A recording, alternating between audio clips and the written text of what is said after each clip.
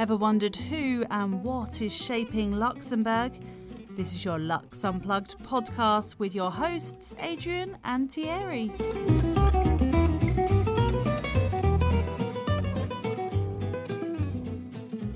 Hi, I'm Adrian. Welcome back to another episode of the Lux Unplugged podcast. On this occasion, I'm sitting down with Daniel Klemetz, CEO at purpose-driven startup Greenwelder. I recorded this episode back in March of this year, but decided to publish the piece later as the company was still in its gestation period, so to speak. But it has now been a few weeks since the company launched. Greenwelder is a startup with great ambitions. They want to create a new social media platform for climate enthusiasts and businesses to meet and engage with each other on climate change. That's quite a goal because one, launching a new social media channel in a very competitive world is tough enough. And two, enlightening the wider population on this topic is essential for the future, but can also be very divisive. A few days before releasing this episode, I had the opportunity to catch up offline with Daniel on the latest news. Essentially, since recording this conversation, Greenwelder has teamed up with two major sponsor partners. On the one hand, Cactus, a leading supermarket chain in Luxembourg, and on the other, Spurkis, a top Luxembourg bank which is leading the way in terms of sustainable finance. But now, without further ado, please enjoy my conversation with Daniel Klemetz, CEO at purpose-driven startup Greenwelder. Daniel, welcome to the show. Thank you. Before we kick off this conversation about Greenwelder and your role in it, we have a very established tradition on the Lux Unplugged podcast. So before we do kick off, can you please introduce yourself to the Lux Unplugged audience? Sure thing. My name is Daniel. I am the CEO of Greenwelder, and I am a big fan of the show, actually. Well, thank you very much. It's always good to have support not only from the audience, but also from our guests, and especially new ones.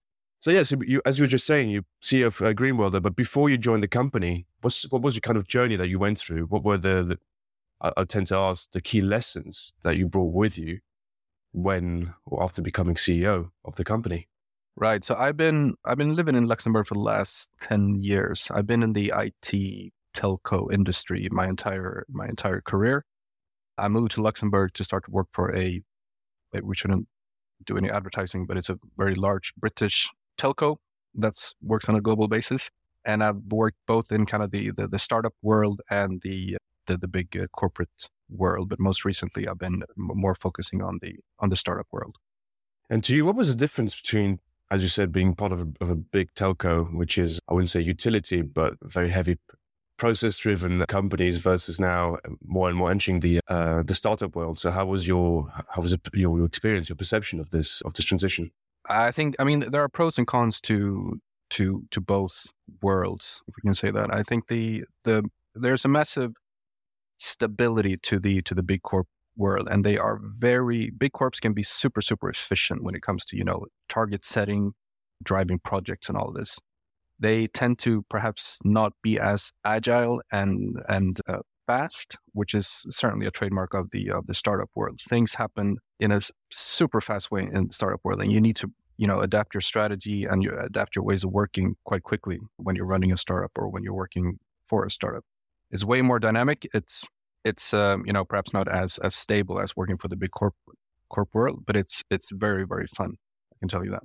I'm in a startup myself, and I jumped from a big bank before being part of this business. So I can only empathize in that sense.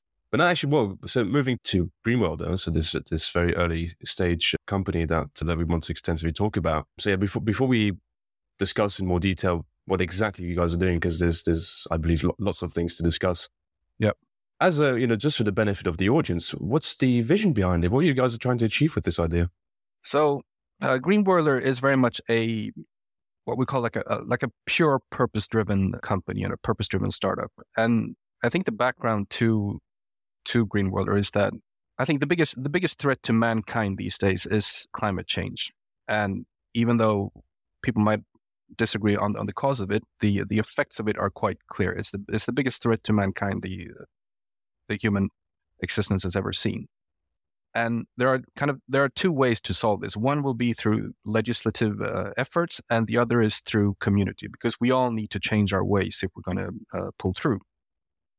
Now, the best way to build community and work through community has been, let's say, over the last 10 or 15 years, has been through social media and the big social media platforms. They have been absolutely, comparable to none in terms of building that kind of network.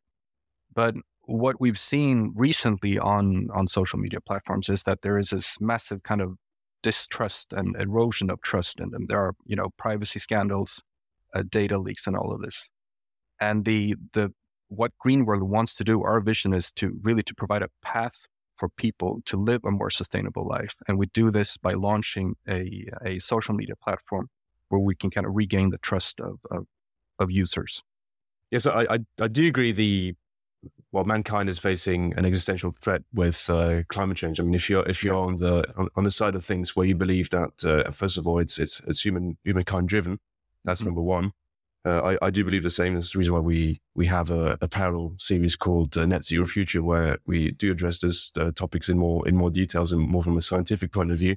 Right. But at the same time, and you forgive me for playing a little bit more the devil's advocate, but why do you think is a platform like yours needed to achieve this? Because society is complex, and you need to convince 8 billion people to do it. Yeah, it is a super complex issue, and this is becoming more and more of a pressing issue because we are trailing behind on all the goals that have been set by the UN in terms of sustainability goals. So action is needed quite quickly, and I think there is some sort of big awakening happening around sustainability with people, but it's not coming fast enough, and we are running out of time in a certain sense, and we need to act more quickly. So this is why the timing for a platform like ours, we see it as, we should have done this years ago, basically, but we want to do it now because we feel the time is now basically to act on this for us. And interesting enough, the founding team of your firm is quite senior in this case. So, and when they had the idea, I mean, that happened quite late in their career. Can you walk us through a little bit more about the vision of the founding team? What's their perception of things? Given that obviously we are trying to solve a long-term problem, but using short-term means. What's their thinking all behind this? No, it's true. There are 3 founders of Greenworld, Urban, Peter, and William, and who are perhaps at a later stage in their careers. But the team that we have within the company, we are people from all ages, and I would say also backgrounds. And I think that's also somehow representative of it reflects the mission, because everyone, regardless of what stage they're in or what age they're in, they're having this kind of awakening when it comes to sustainability. And I think that's reflective in our team. So yes, they have the background, but we're also seeing what we have in common is this kind of the purpose-driven meaning to what we do and why we're with the company. I would imagine this, the problem we're trying to solve here is it's mostly going to impact young people, but it's a good thing that, people from a more advanced generation actually do care about this. And I think it's regardless of our timeline, it's something that impacts all of us. So I do get the rationale behind this. But actually, moving back to the purpose of the platform. So it's a community you want to create, and the community can be actually very diverse. We can have multiple reasons why we want to combat climate change. The goal, I suppose, would be the same, but the rationale behind this could be very diverse. But just for the sake of making this conversation more digestible and simple to approach, from your point of view, what is the ideal candidate? What would be the top profile you would want to have for anyone joining this platform of yours? It's a good question, and we see primarily kind of 2 groups of people that will be joining our platform, and we're already in talks with both of them. The first one is, we call them a sustainability enthusiast. So these are people who are not necessarily activists, but people who are living a very sustainable life in a sustainable way, and it's impacting everything in their day-to-day lives, and they're very vocal about it.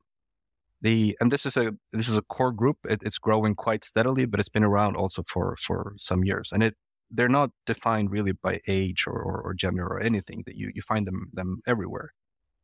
The second group, which is the bigger one, and I mean anecdotally, I probably fall into that group myself. It's what we call sustainability curious. So we're having some sort of awakening when it comes to sustainability. We know that we need to do something, but it's very hard sometimes to know what to do.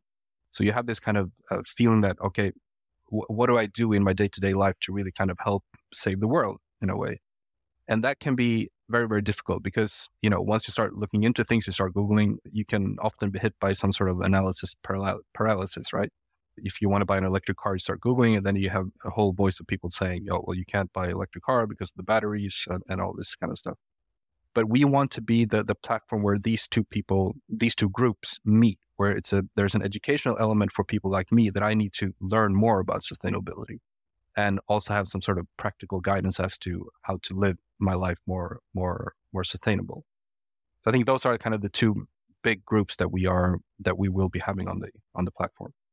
It sounds like on the one hand you have, I wouldn't call them the sustainability fundamentalists, but the ones that have got the strong convictions that they are. It sounds to me like a bit like vegan, the vegan lifestyle, because they are very vocal about this. But I'm not always. I mean, this is again personal opinion, but I'm not always sure why they're doing this. If it's for animals or if it's just for sustainability. Yeah, because I think that conversation and that awakening is happening with or without Greenworlder. There's kind of people understanding more and more.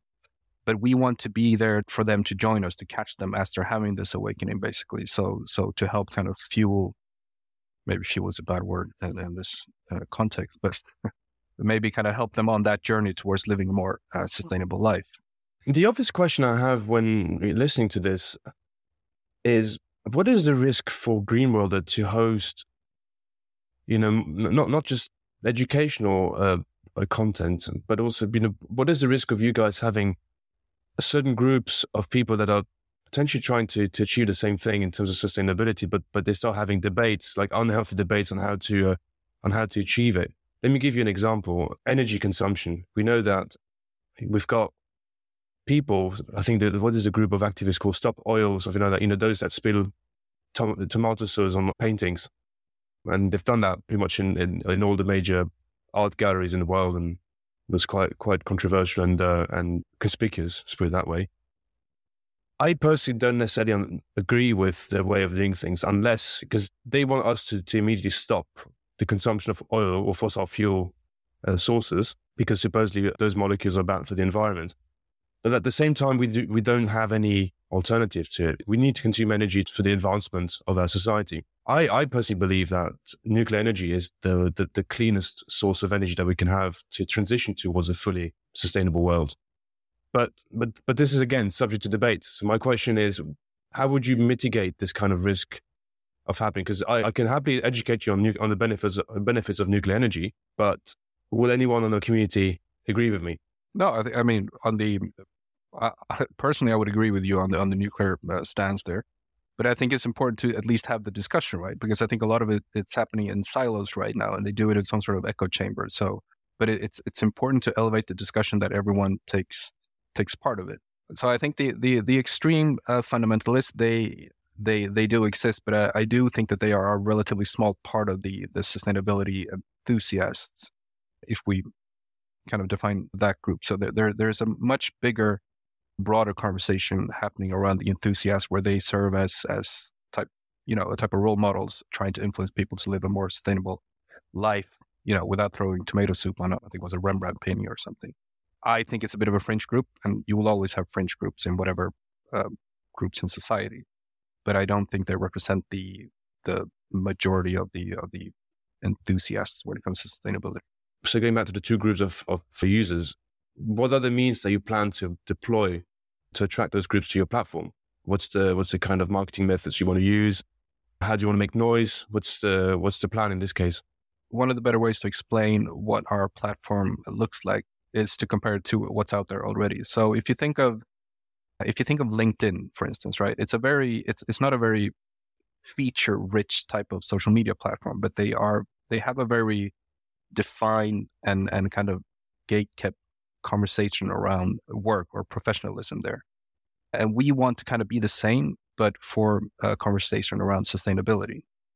So we are not, if you think of feature-rich type of social media platforms like TikTok or Snapchat, we're not going to be like them. We are more going to be like a LinkedIn for the conversation around sustainability, if that makes sense. What sets us apart from LinkedIn in terms of if you do a comparison on the demographics, LinkedIn is only for people, or let's call it people with higher education and who are trying to, advance their careers. We think that we know that this conversation around sustainability is taking off now. It's growing. So it's going to involve more or less everyone in the next 5 to 10 years. So we want to be able to capture that group going forward, basically. We will also have, there are certain kind of gamification aspects to the platform to build this engagement on the platform for our users. So yes, it's like LinkedIn in terms of the conversation. And we also have our own, let's call it, sustainability team that will be provided curated content in-house to the platform as well. But we also want to make sustainability a bit more fun and, let's call it, engaging. So for instance, you will have these, you can earn points, for instance, that you can then kind of use for different buying vouchers with businesses and things like this. But we also have it's what we call a lifestyle calculator. So you can assess your own carbon footprint, and you will have ideas and tips on how to reduce it. And you might get rewarded for reducing it over a period of time. So there are all these kind of those aspects built into the platform as well. But this is possible at this very minute, when the platform is still in its early stages. Mm-hmm. But at a certain point, I would imagine you start scaling the whole business and the volume of information going through it. Yeah. And that was essentially, it was a long time ago, but when Facebook launched, or Instagram and all these things, maybe Instagram is less of a concern here, but Facebook has been at the center of lots of concerns on how it would influence people's minds and how you kind of shepherd them towards voting for people. I think that Facebook played an important role in the Brexit vote. I suppose to certainly also when Trump got elected, and so forth. And there's been some political tailwind for this. But my understanding is that you guys, you don't want to do that because, again, we're not trying to. Hopefully we're not trying to get people to have a biased view on what sustainability should be, and then at least certainly not a commercial, it's not something that is commercially beneficial, but at the expense of the environment. How will you make sure that over time you keep control over the quality of the information that's coming in? Because you can have, I think that's been a key issue for Facebook. I think they've stopped, or they never really had a way to really control the type of information that's published, because it goes into billions of posts and all that stuff. So it's nothing new that I'm asking here, but if you've got such a prestigious mission to accomplish, mm-hmm. then you want to make sure that the people that use that platform, at least, they consume something which stays objective and not biased in that sense. How do you see this going forward? It's an interesting point. And Facebook they are still the largest social media platform on the planet. And they hold the number one spot.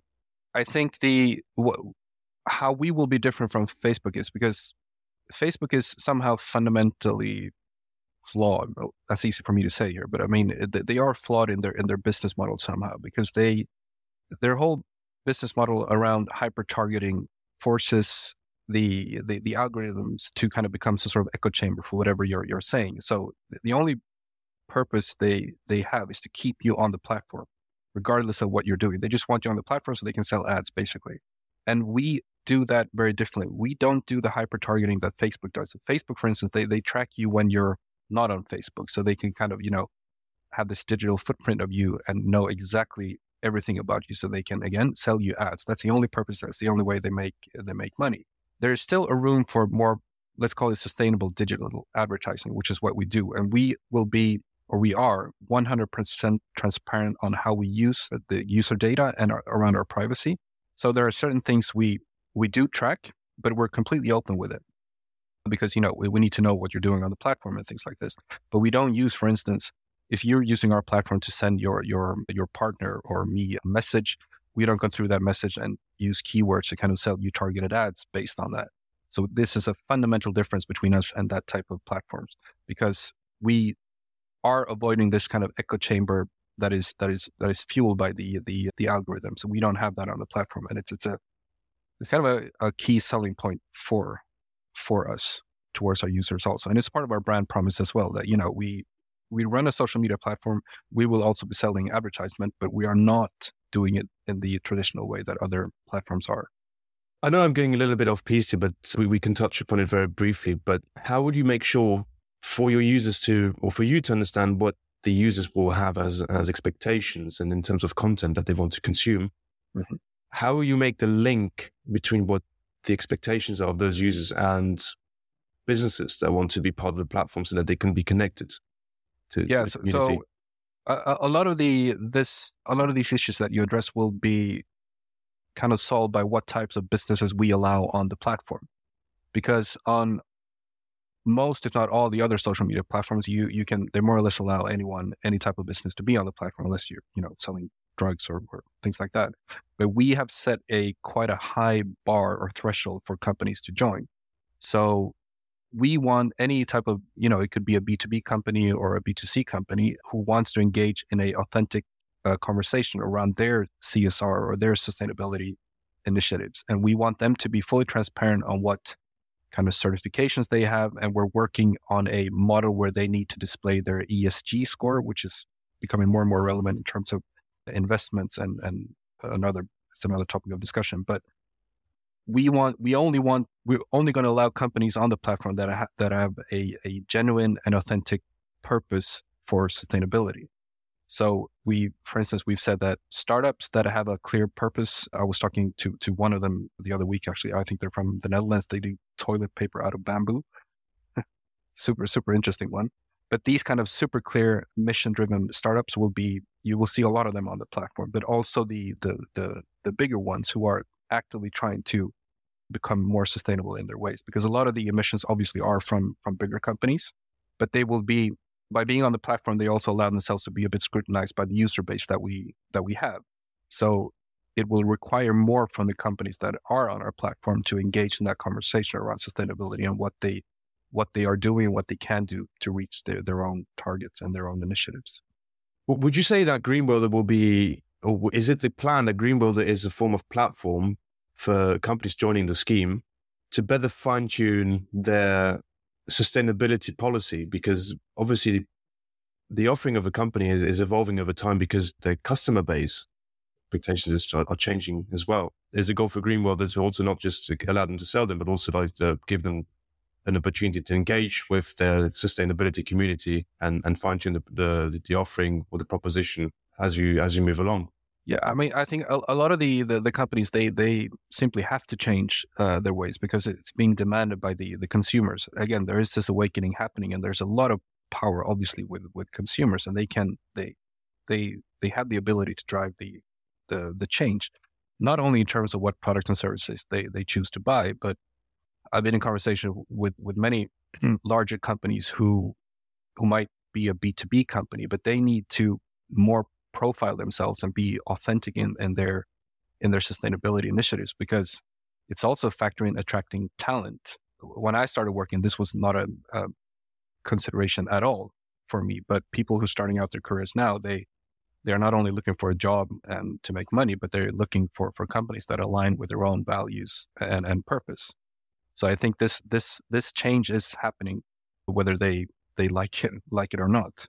Yeah, it's true. Companies have to offer much more than a career path. I mean, the younger generations, I suppose, including myself, we don't tend to stick with the same company for many decades now. I think this is no longer something which is happening. And then, as you say, the perks will be for prospective employers to demonstrate that they not only care about the employees, but also the surrounding community and the environment. So I completely agree. I do see how Greenwelder can potentially play a role in there for them to fine tune this. Key question for me now is also to understand. So you've got the business running, but for the business to continue running and make profits, you need to make money. So what's the plan? Yeah. So the business model is still, we are charging the companies to be on the platform. And like I said, we will have this advertising engine also, but run in a more sustainable way. So our business model is not fundamentally different in that sense, but we operate it differently. We are also looking into ways of perhaps having some more premium features that the end users would have to pay for, because, there's no such thing as a free lunch, and everybody kind of knows that if you're getting something for free, you probably are the product on the traditional social media platform. And we want to offer the alternative that actually, well, if you're paying for these services, you're not going to be the product anymore. So we do think that there's an opportunity to monetize on the platform from the end users also a bit further down the line. But like you say, I mean, right now we are a startup, and we closed a funding round, I think it was Q4 last year, for 1 million. And we are continuously, we open up a new round right away, basically, because as a startup, you always need more money because you want to do more things. So we've gotten some further investments already in 2023, and we'll probably continue to do so for the rest of the year. And we're aiming to do like a big Series A round at the end of this year or early next year, depending on how we're performing. Big plans to hire then, essentially. Yes, we are ramping up the team quite a lot over this year.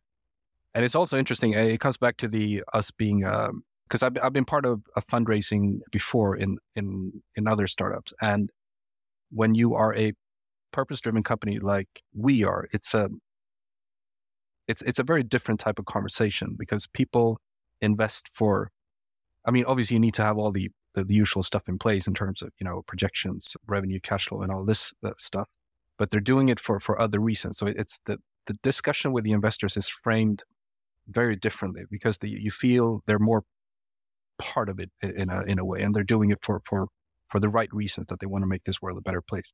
So it might sound pretentious, but it's a very, when you're in the room and having this discussion, it's a very different dynamic, and you can certainly feel that there's a big change going on here. Those conversations you're having with investors, are they mainly private investors? Are they VCs? What's the kind of crowds that will be part of the cap table at Greenwelder? So we don't have the VCs yet. They will come in probably during the Series A round. Right now we have a few family offices and some angel investors in the company, and of course the founders also.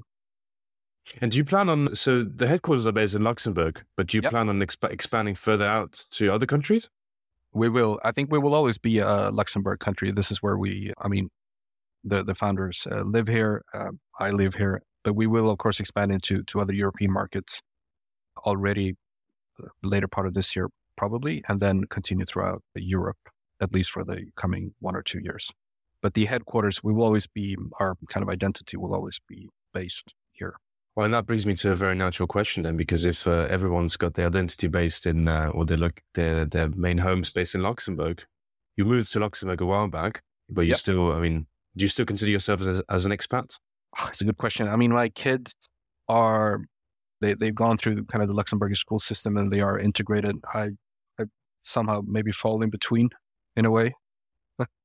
So, but you've seen other countries before, so we like to ask the question for people that, it's a very, very open question, so there's no wrong answer, but the audience likes to know if you had a chance to change anything in Luxembourg, what would you change?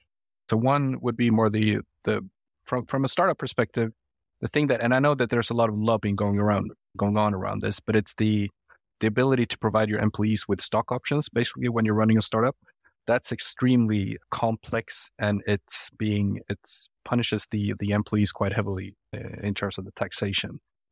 That's something that needs to change, because as a startup, it's hard to compete on salary, and we want to attract the best talent to our company and to Luxembourg. But this is currently a bit of an issue for, I would say, all the startups in Luxembourg. But I know that there are initiatives around this, but this hopefully will change quite soon. Well, Daniel, on that happy note, thank you so much for taking the time to speak to me today and discuss the role and the mission of Greenwelder. But for sure, it sounds like there's many other things and plans in the pipeline that we can discuss further down the line. So we definitely look forward to having you back on the show very soon. Thanks for your time. Thank you for having me. Thank you for listening to Luxembourg's leading business podcast. If you're listening to our show on Apple Podcasts, please rate our programme using the 5-star scale and leave us a review. Or if you're tuning into Spotify, it takes just a few seconds to give us a rating on the overview page of our show. You can also email us with your feedback or suggestions at info@luxunplugged.com.